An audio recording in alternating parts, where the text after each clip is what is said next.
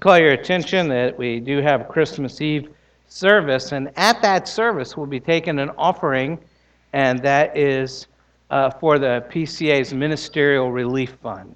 It's a special offering. We take it every year, and it goes to provide for many of the widows of pastors and missionaries, those who retired and don't have very much, as the PCA is now almost 44 years old.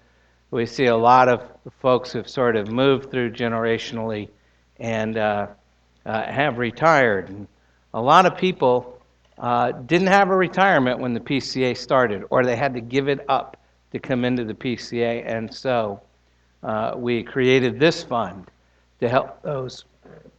And encourage you to come Christmas Eve to give generously to help those. It's a real mercy ministry of the whole denomination for the widows, particularly widows of pastors and missionaries.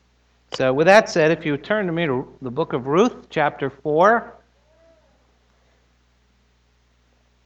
Ruth is between Judges and Samuel. So you want to go there.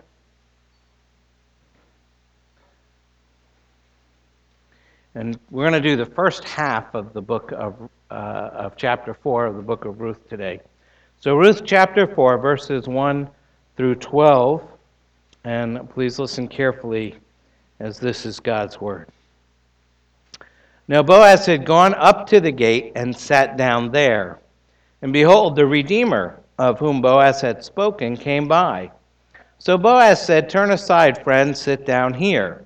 And he turned aside and sat down. And he took 10 men of the elders of the city and said, "Sit down here." So they sat down. Then he said to the Redeemer, "Naomi, who has come back from the country of Moab, is selling the parcel of land that belonged to our relative Elimelech. So I thought I would tell you of it and say, buy it in the presence of those sitting here and in the presence of the elders of my people. If you will redeem it, redeem it. But if you will not, tell me that I may know, for there is no one beside you to redeem it, and I come after you." And he said, "I will redeem it." Then Boaz said, "The day you buy the field from the hand of Naomi, you also acquire Ruth the Moabite, the widow of the dead, in order to perpetuate the name of the dead in his inheritance." Then the Redeemer said, "I cannot redeem it for myself, lest I impair my own inheritance. Take my right of redemption yourself, for I cannot redeem it." Now this was the custom in former times in Israel concerning redeeming and exchanging. To confirm a transaction, the one drew off his sandal and gave it to the other, and this was the manner of attesting in Israel. So when the Redeemer said to Boaz, "Buy it for yourself," he drew off his sandal. Then Boaz said to the elders and all the people, "You are witnesses this day that I have bought from the hand of Naomi all that belonged to Elimelech and all that belonged to Chilion and to Mahlon. Also Ruth the Moabite, the widow of Mahlon, I have bought to be my wife, to perpetuate the name of the dead in his inheritance, that the name of the dead may not be cut off from among his brothers and from the gate of his native place. You are witnesses this day." Then all the people who were at the gate and the elders said, "We are witnesses. May the Lord make the woman who is coming into your house like Rachel and Leah, who together built up the house of Israel.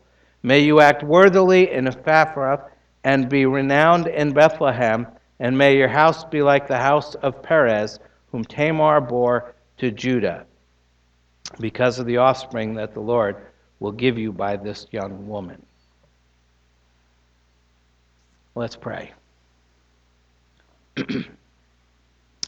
Heavenly Father, this is your word, and as always, we need it.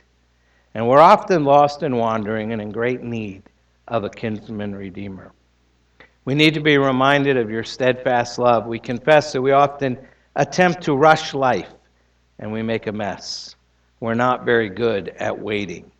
And so teach us to wait and to learn and to hope in the coming of your Son, our Savior, the Lord Jesus Christ. And as we come this morning to sit under your word, make it a light to our path and a lamp to our feet, showing us the way, leading us to Jesus. For we ask this in his name. Amen. Amen. Well, it's that time of year. And I remember when we had kids at home, each Christmas Eve at our house, replayed the same scenario. After the candlelight service at church and the annual reading of the Christmas story and the always exciting dramatic reading of the night before Christmas, the obligatory viewing of White Christmas, then each of us would stay up and eat unhealthy snacks and wrap presents and pile them under the tree and essentially stay awake as long as our sleepy eyes would let us. And most of the time that night felt like the longest night of the entire year. You're counting down the minutes until our hopes would be fulfilled.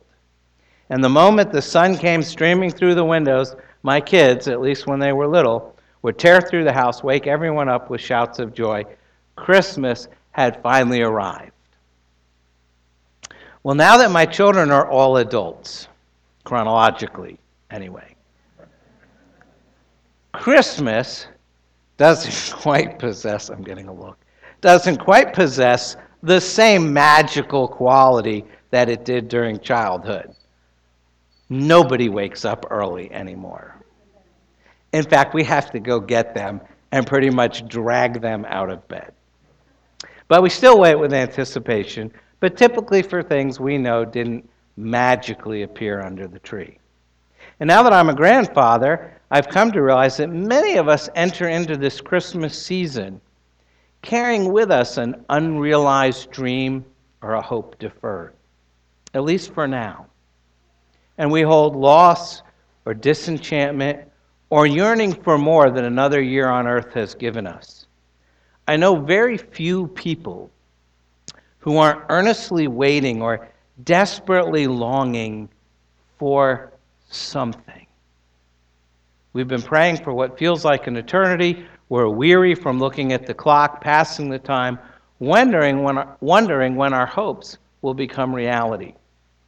So what does celebrating Christmas look like for a heart that's tired? For the one that's been tested and pushed to his limits this year? The one with an eye trained on the horizon, watching for the arrival of something oh so precious to her soul? For the weary, the waiting, for each one of us, an invitation is offered in the form of Advent. Now, Advent, the 4 weeks before Christmas, means the arrival and the coming of Christ. It reminds us of a longing heart that to wait with anxious expectation isn't just human, it's holy. Since the beginning of Genesis, since the fall, since we left the Garden of Eden, every person has been waiting, watching, and yearning for the day when every wrong will finally be made right. And our imperfect soul is begging for the one who designed it to lean down low and do some retuning. But the fixing doesn't come easily. Each day we watch things in our world break, and we lift them up to our Maker with open hands, and we wait for restoration. In the 4 weeks leading up to Christmas, Advent gives meaning to all this waiting. It gives us permission to acknowledge tender places in our hearts and the incompletion that's so evident in our lives. And it sits with us in the silence as the weight, sometimes the weight of grief, sits in, as it does for so many families in our church this year. It recognizes the reality of unfinished chapters in our stories and the long-suffering nature of waiting, just waiting. And then Advent kind of sneaks up on us and whispers a promise in our ear and gently nudges us to lift our head and look up from our empty laps and tells us to get ready. And slowly hope begins to take root in our heart, even though they may be broken. Advent tells us the story of someone who is coming to mend, to restore, to put an end to our waiting. And when God decided to put on human flesh and visit us in the form of a baby. He gave us a glimpse of what it means to be complete. He gave us a taste of what a relationship with Him will look like, that relationship, that full relationship that's still to come. So we learn to wait with anticipation, and these days leading up to Christ's birth, we learn the meaning of waiting for Him to come again, for this complete and total union with Christ that will never be undone. Now, if there's anyone that could tell us or teach us about waiting, it would be Ruth and Naomi. How long did the minutes feel as Ruth and Naomi waited for these scenes in the book of Ruth, and particularly in Ruth chapter 4, for these scenes to play out? How long did the months and years feel after the death of Naomi's husband, Elimelech? How long did the years feel for Boaz to be alone and finally to marry Ruth the Moabite? And yet, in God's providence, all that waiting came to an end in the little town of Bethlehem. In some ways, the great problem that our narrator has set out to resolve in the book of Ruth is, how shall the name of Elimelech be preserved in Israel now that he has no heir? Naomi, his widow, cannot bear him a son. Ruth, his daughter-in-law, likewise, she's lost her husband, Mahlon. And so Elimelech's name, along with his allotment of land in the promised land in Israel, is about to be lost forever. To possess real estate in the land of promise that could be passed on to your heirs served as kind of a sign that you belonged to God's people and that His covenant blessings belong to you and to your heirs forever. And so to lose your land and to have your name disappear from the rolls of God's people is a terrible thing. And that's the great crisis in this storyline that the narrator's trying to resolve. Now, as we saw last Sunday in Ruth 3, Boaz, who himself belongs to the clan of Elimelech, stands in a position to rescue Naomi and the family name of Elimelech by marrying Ruth the Moabite and raising up an heir to Elimelech. And for his part, the matter's brought to his attention. Boaz immediately promises to see to the issue first thing in the morning. But he tells Ruth, introducing this note of tension into the story, there's someone else more closely related to Elimelech. There is a nearer kinsman redeemer. And this other man has a prior claim. So whatever Boaz's feelings are in the matter, whatever his feelings for Ruth, however much he wants to marry Ruth, he can't. He can't redeem Ruth and Naomi until and unless this nearer redeemer refuses to do so. And so now we see how things go when Boaz swings into action. I want you to notice, for the first time in the story, Ruth and Naomi take a back seat. In fact, they drop out of view almost entirely. There's no direct speech attributed to them for the remainder of the book. All the action, all the spotlight, all the attention now falls entirely on Boaz. He's been in the background, but now he comes to the front. And as we watch him act on behalf of Naomi and Ruth, I want you to notice how he's a type or a preview, a foreshadowing of the Lord Jesus Christ. So the first thing we learn concerns the Savior we need. The Savior we need. And that's the first blank there in your outline. Verses 1 through 6, the Savior we need. It says, "Now Boaz had gone up to the gate and sat down there, and behold, the Redeemer of whom Boaz had spoken came by. So Boaz said, 'Turn aside, friend, sit down here.' And he turned aside and sat down. And he took 10 men of the elders of the city and said, 'Sit down here.' So they sat down. Then he said to the Redeemer, 'Naomi, who has come back from the country of Moab, is selling the parcel of land that belonged to our relative Elimelech. So I thought I would tell you of it and say, buy it in the presence of those sitting here and in the presence of the elders of my people. If you will redeem it, redeem it. But if you will not, tell me, that I may know. For there is no one besides you to redeem it, and I come after you.' And he said, I will redeem it. Then Boaz said, the day you buy the field from the hand of Naomi, you also acquire Ruth the Moabite, the widow of the dead, in order to perpetuate the name of the dead in his inheritance. Then the Redeemer said, I cannot redeem it for myself, lest I impair my own inheritance. Take my right of redemption yourself, for I cannot redeem it. Well, first of all, let's think about the kind of Savior we need. Look at verse 1. Boaz is a man of his word and true to form, having promised the night before that he would deal with this issue quickly. Now that the sun is up, it looks like he's gone directly from the threshing floor to the city gate. And there he sat down.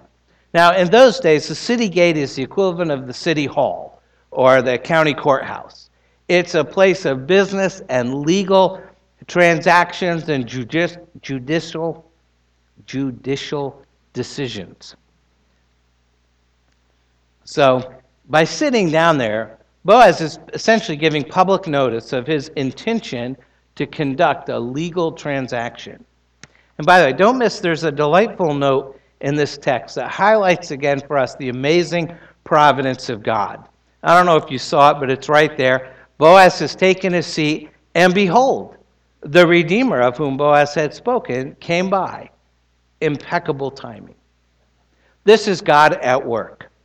He paces Boaz's steps from the threshing floor to the city gate perfectly. So just as Boaz sits down, you never guess just who happens to come by. The very man that Boaz needs to see. And it's a clue to us that however nervous Naomi or Ruth or Boaz may be, however they're feeling at this moment in time in the story, they don't need to be afraid, and we don't need to be afraid, because God has impeccable timing. And he'll work out his purposes for the good of his people and the glory of his name. So Boaz seizes the opportunity, end of verse 1. Boaz said, turn aside, friend, sit down here. And he turned aside and sat down. And he quickly calls the court into session. 10 elders of the city are asked to join them. And they sit down. Very skillfully, he begins to present his case. Verse 3.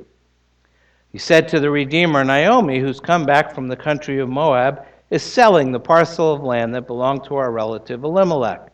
So I thought I would tell you of it and say, buy it in the presence of those sitting here and in the presence of the elders of my people. If you will redeem it, redeem it. But if you will not, tell me that I may know. For there's no one beside you to redeem it, and I come after you. In other words, this is a great business opportunity.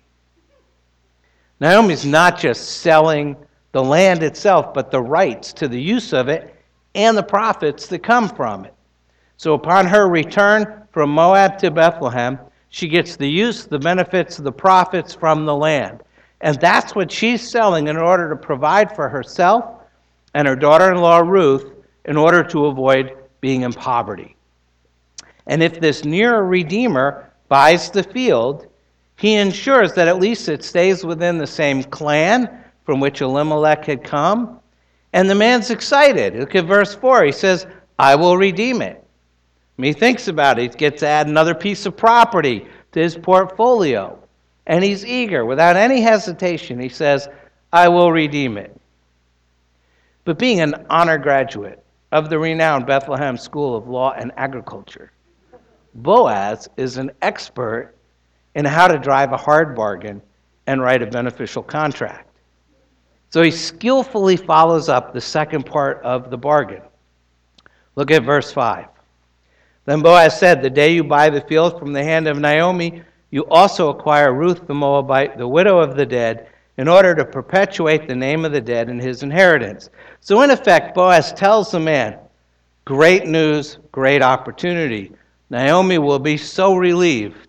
So let's finish this deal. Just sign here, here, and here. Initial here, here, and here. And while you're doing that, there's just one more small thing that I forgot to tell you about. It's a small matter, nothing to worry about.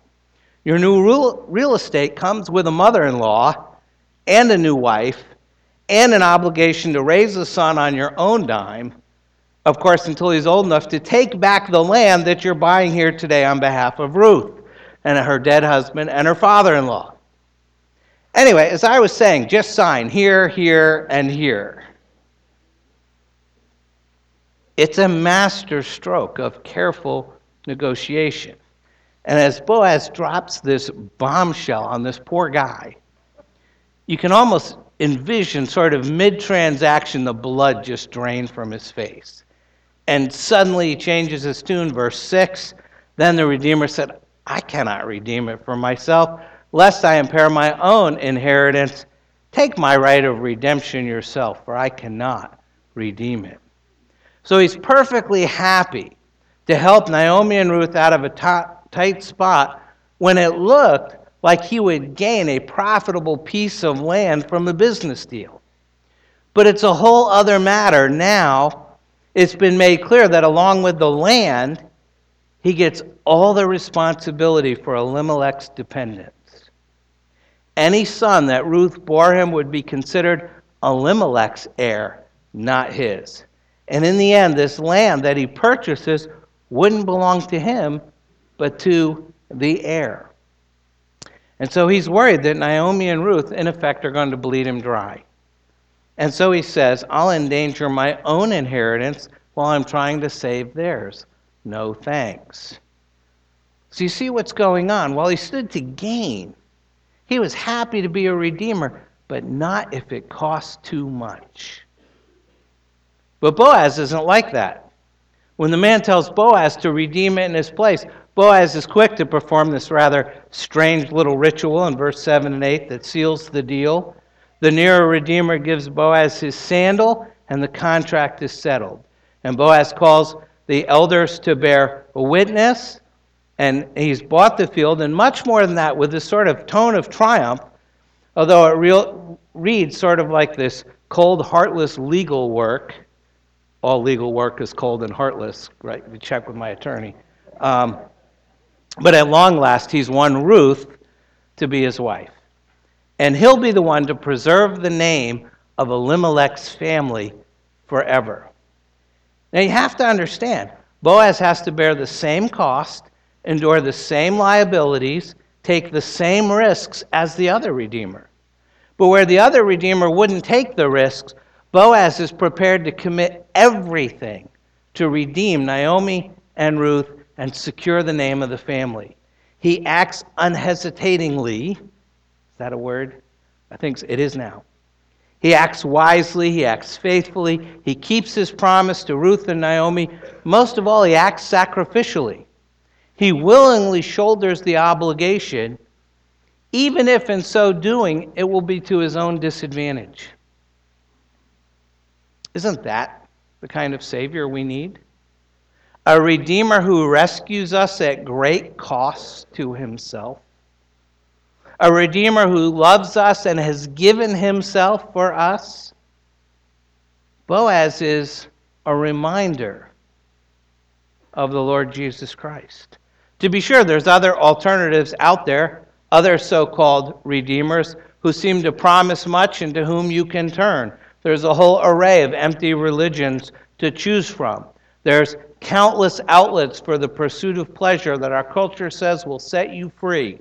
You can rest your hope for significance and satisfaction in family, in intellect, in some vague, ill-defined spirituality.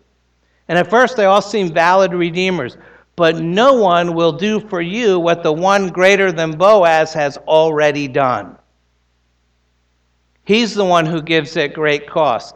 2 Corinthians 8:9. For you know the grace of our Lord Jesus Christ, that though he was rich, yet for your sake he became poor, so that you, by his poverty, might become rich.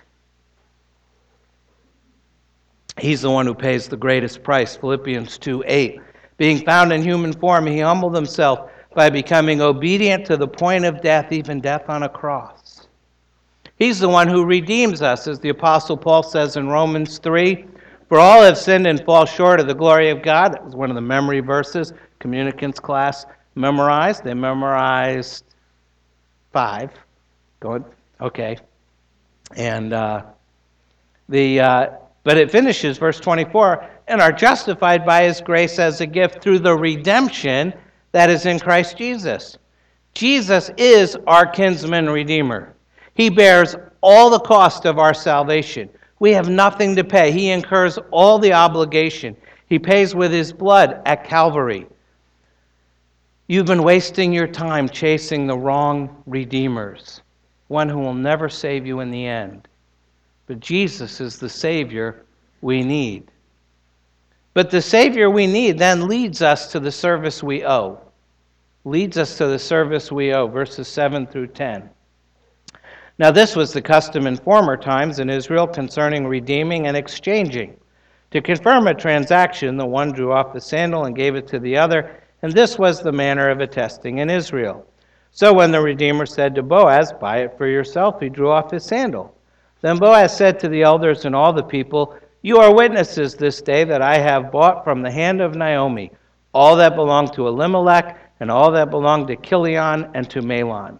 Also Ruth the Moabite, the widow of Mahlon, I have bought to be my wife, to perpetuate the name of the dead in his inheritance, that the name of the dead may not be cut off from among his brothers and from the gate of his native place. You are witnesses this day." So first of all, there was the Savior we need. Boaz points us to him.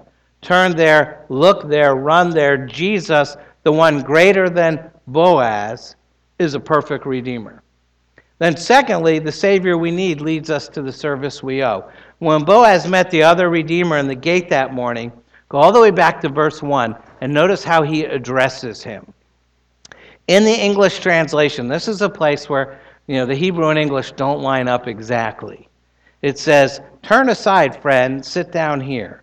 Now that phrase translated friend, and I really would love to sit in on the translation meetings. It's actually a rhyming Hebrew expression that doesn't have any real equivalent, but it's Poloni Almani. And the New Jewish Publication Society, which publishes Hebrew Bible, they translate this phrase as Mr. So-and-so. It's actually what they say. Mr. So-and-so, turn aside, Mr. So-and-so, and sit here. And the writer is highlighting his namelessness. Could have called him simply the other man or the other Redeemer. It seems as though the narrator's going out of his way to call him Mr. So-and-so. He's telling us something important about this guy. And we begin to see what it is when we remember that the great concern of the book of Ruth is the preservation of the name and the inheritance of Elimelech. And names are important. We saw that in the first chapter. They all have meaning. And that's the dilemma that Boaz is trying to resolve, to preserve the name. And the great irony of this part of the story is the man who's in the first position to secure the preservation of Elimelech's name is the man whose name is deliberately hidden by the narrator. He's just Mr. So-and-so. His name is forgotten. It's blotted out of the record. We don't know who he is. Throughout Scripture, having your name blotted out is a dreadful thing. It's symbolic of the curse and condemnation of God. So, for example, in his wrath, God threatened to blot out the name of Israel from under heaven, Deuteronomy 9. "Let me alone, I might destroy them and blot out their name from under heaven. I will make of you a nation mightier and greater than they." Or we see the psalmist write in Psalm 109, "There's a curse on the wicked." Echoes much of the message of the book of Ruth. May his posterity be cut off. May his name be blotted out in the second generation. That's what Mr. So-and-so could have avoided for Elimelech. But in his refusal to do so, that's what he ends up experiencing himself. His name is blotted out. See, there's two redeemers in this passage. One serves himself and has no name. The other one serves others, and his name, Boaz, is never forgotten. You may recall that Jesus said in John chapter 12, "Whoever loves his life loses it. Whoever hates his life in this world will keep it for eternal life. If anyone serves me, he must follow me, and where I am, there will my servant be also. If anyone serves me, the Father will honor him." Isn't that the message here? Whoever loves his life will lose it. Whoever hates his life in this world will keep it for eternal life. Whoever seeks to make a name for themselves at the expense of others loses their name in the end. But whoever is willing to give all to redeem others, their names are never forgotten. That's Boaz. And that's the Christian life. If you're a follower of Jesus Christ, that's your calling. To be sure, Boaz reminds us of Christ and his selflessness as he redeems Ruth and Naomi. But here's the question. Would others watching you think of Christ just as Boaz has reminded us of Christ? Is there much of the Savior in your selfless conduct? Does your life suggest Jesus? Will your name be preserved in the book of life, or will you just be another Mr. or Mrs. So-and-so who, despite their words, lived the life that showed they really didn't follow Christ after all? In the end, the service we owe isn't just to those around us. It's to the Lord Jesus Christ. There's a reason we call this a worship service. We serve Christ when we worship him. We serve Christ when our life reminds others of Jesus. We serve Christ when we do something for others in Jesus' name. Savior we need, the service we owe, and finally the salvation we receive. Look at verses 11 and 12, the salvation we receive. Particularly look at the blessing pronounced by the people and the elders upon Boaz and Ruth as this marriage is finally secured. We read there that all the people who were at the gate and the elders said, "We are witnesses." And then they have this blessing. "May the Lord make the woman who is coming into your house like Rachel and Leah, who together built up the house of Israel. May you act worthily in Ephrathah." It's a very hard word to say. "And be renowned in Bethlehem. And may your house be like the house of Perez, whom Tamar bore to Judah, because of the offspring that the Lord will give you by this young woman." Rachel and Leah, if you remember, were the wives of Israel's patriarch Jacob. Through much of the Bible, we hear about the God of Abraham, Isaac, and Jacob. So Jacob's a big deal in the Old Testament, in the book of Genesis. And his wives are Rachel and Leah. And there's a long story there. But by comparing Ruth to Rachel and Leah, these elders are saying something extraordinary, filled with significance about this Moabite woman. Same thing is true of their prayer, that Ruth's son would be like Perez, whom Tamar bore to Judah. Judah is Boaz's direct ancestor. Bethlehem belongs to the territory allotted to the tribe of Judah. And Tamar, like Ruth, was a Gentile. And Tamar, like Ruth, bore Perez through Levirate marriage, which is the system where the closest relative marries the widow. Although unlike Ruth, if you go back and read the story, Tamar's actions are sort of seedy and manipulative, whereas Ruth acts with godliness and integrity. But in making these connections, do you see the extraordinary point the elders are making? They're recognizing Ruth as a true Israelite, even though she's a Moabite. They're saying she belongs as much as them. And they're praying that she'll have a role like Rachel and Leah and Tamar. It's almost as if they have some sense that this marriage signifies great future blessing, not just for Boaz, Ruth, and Naomi, but for the whole people of God. And so it will, but we'll see that next week. But for now, you can see that Ruth the outsider is now Ruth the insider. Ruth the stranger, the alien, the foreigner, the Moabite, is now Ruth the heir of Israel's matriarchs and caretaker of Judah's future. That's what the kinsman redeemer does for her. And that's what the Lord Jesus Christ does for us. He takes us from outside and he brings us all the way in. He takes us from a place of exclusion and brings us into the family of God. The Apostle Paul says this in Ephesians 2.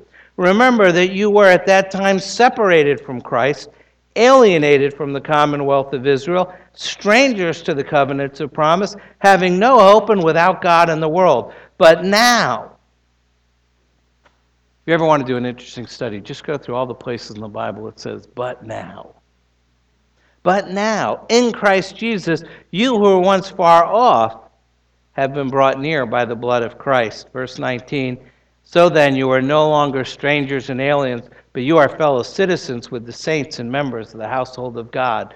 When you come to trust in the true kinsman redeemer, the Lord Jesus Christ, you stop being a stranger to the people of God. You start to become a member of the family. No matter how far outside you may think you are, through Christ there's a way into the family and into the household of God. The gospel takes Moabites and makes them heirs of the heritage of the people of God. The gospel makes sinners saints. It forgives the guilty. It cleanses the dirty. It releases the captive. It sets the prisoners free. There's room for you. You're invited in.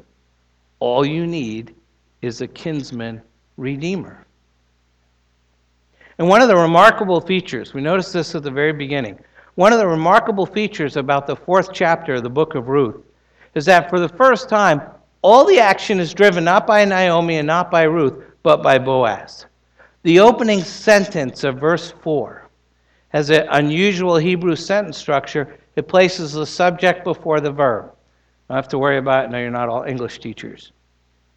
But it makes Boaz the very first word. Boaz is highlighted. It's designed so that your eyes fall on Boaz. As you scan through the chapter, all the active verbs relate to Boaz. Boaz is the actor on behalf of Ruth and Naomi. They're passive. And his stance is summed up in the last verse of chapter 3. Look at the last verse of Ruth 3. What's their attitude? Ruth 3:18. Naomi replied, wait, my daughter, until you learn how the matter turns out, for the man will not rest, but will settle the matter today. How do you come in from the outside into the family and household of God? You do it by no work of your own, but you do it by resting, like Naomi and Ruth, entirely on the work of your kinsman redeemer. All the attention falls on him. All the action is his. You do it by clinging to the Lord Jesus Christ, who's done all that's necessary to save you. There's nothing for you to do but trust him. Nothing to do but wait, confident that he'll settle the matter. There's room for you in the kingdom of God because the work of a perfect kinsman redeemer, and all you need to do is to come in from the outside into the family, into the household of faith, is to rest, is to trust upon him. Our students said it this morning. They said they receive and rest upon him alone for salvation as he is offered in the gospel. So this Advent, let's wait with meaning. Like a people who, although we are often bruised from a world that's just in crisis, we've known the closeness of our Savior. Even more, let's wait with hope. The hope that comes from knowing our every need may not arrive today, it may not get answered today, it may not get resolved today, but our waiting isn't in vain. The story isn't over, the day hasn't dawned, but the first rays are appearing on the horizon, and the celebration that comes in the morning is just around the corner. The sense of waiting under the providential hand of God is at the heart of Advent. We aren't waiting for Jesus to be born. Rather, we're waiting for Jesus to return and to make the world new and right every wrong. And yet we're waiting all the time. And what gives us confidence is when the fullness of time comes again, Jesus will return because he came once before. Today we remember the little town of Bethlehem that lies still in its sleep while Jesus was born, the one who is rich beyond all splendor, becoming poor for our sake. And we hear again the work of the kinsman redeemer. We're reminded of how much it cost him to redeem us, how great our purchase price was, and above all, how amazing is the providence that governed all of God's creatures and all their actions to bring all things together at just the right time. Ultimately, that's the message of the book of Ruth. That the one whom God promised would bruise the serpent's head is coming. He's going to be the Savior of Gentiles, of Moabites, as well as Jews. He'll be the Savior of women as well as men, the Savior of slave as well as free, greater than Boaz, greater than King David. They would be his ancestors according to the flesh, but we're included in his family according to the Spirit. Christ is our kinsman, bone of our bone, flesh of our flesh, made in every way as we are, touched by the feeling of our infirmities, and Christ is our Redeemer. He is our Boaz, purchasing us and obtaining for us such a great inheritance. One day, our names will perish. We will die and be forgotten just as a dream dies at the break of day. And we will pay the wages of sin, and we will perish, and our bodies will decay. Dust we are, and to dust we will return. But Christ has written the names of his people in the book of life. He has engraved our names on the palms of his hands with indelible grace. He wears these names on his breastplate as the great high priest after the order of Melchizedek. It is for these names he prays. He mentions them by name to his Father. He preserves our worthless names and is preparing an inheritance. The Bible says such a great inheritance for us in his Father's house.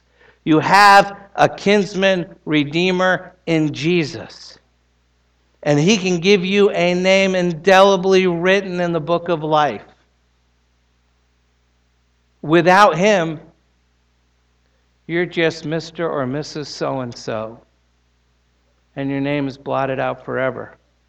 Don't let that happen. Take the stance of Ruth and Naomi. Trust in the one greater than Boaz to act for you. The Savior we need is the Lord Jesus Christ. The service we owe is for those who follow him and serve him and worship him. And the salvation we receive is for those of us who are Moabite outsiders, Gentile outsiders, and yet find a place in the life of the covenant people of God. There's no one so far away, no one so lost that by grace alone, through faith alone, in Christ alone, you, who were once strangers and aliens, without hope and without God in the world, are brought near and made fellow citizens and members of the household of God. You become his, and he knows your name.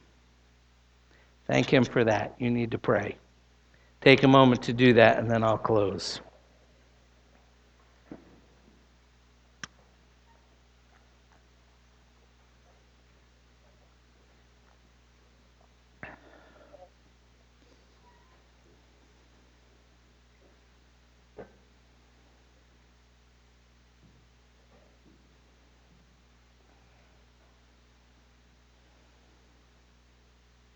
Let's pray together. Our Lord and our God, thank you that you have spoken to us once again by your Son. Open our eyes that we might see our sin and see our Savior. Teach us the surpassing value of knowing Christ our Lord.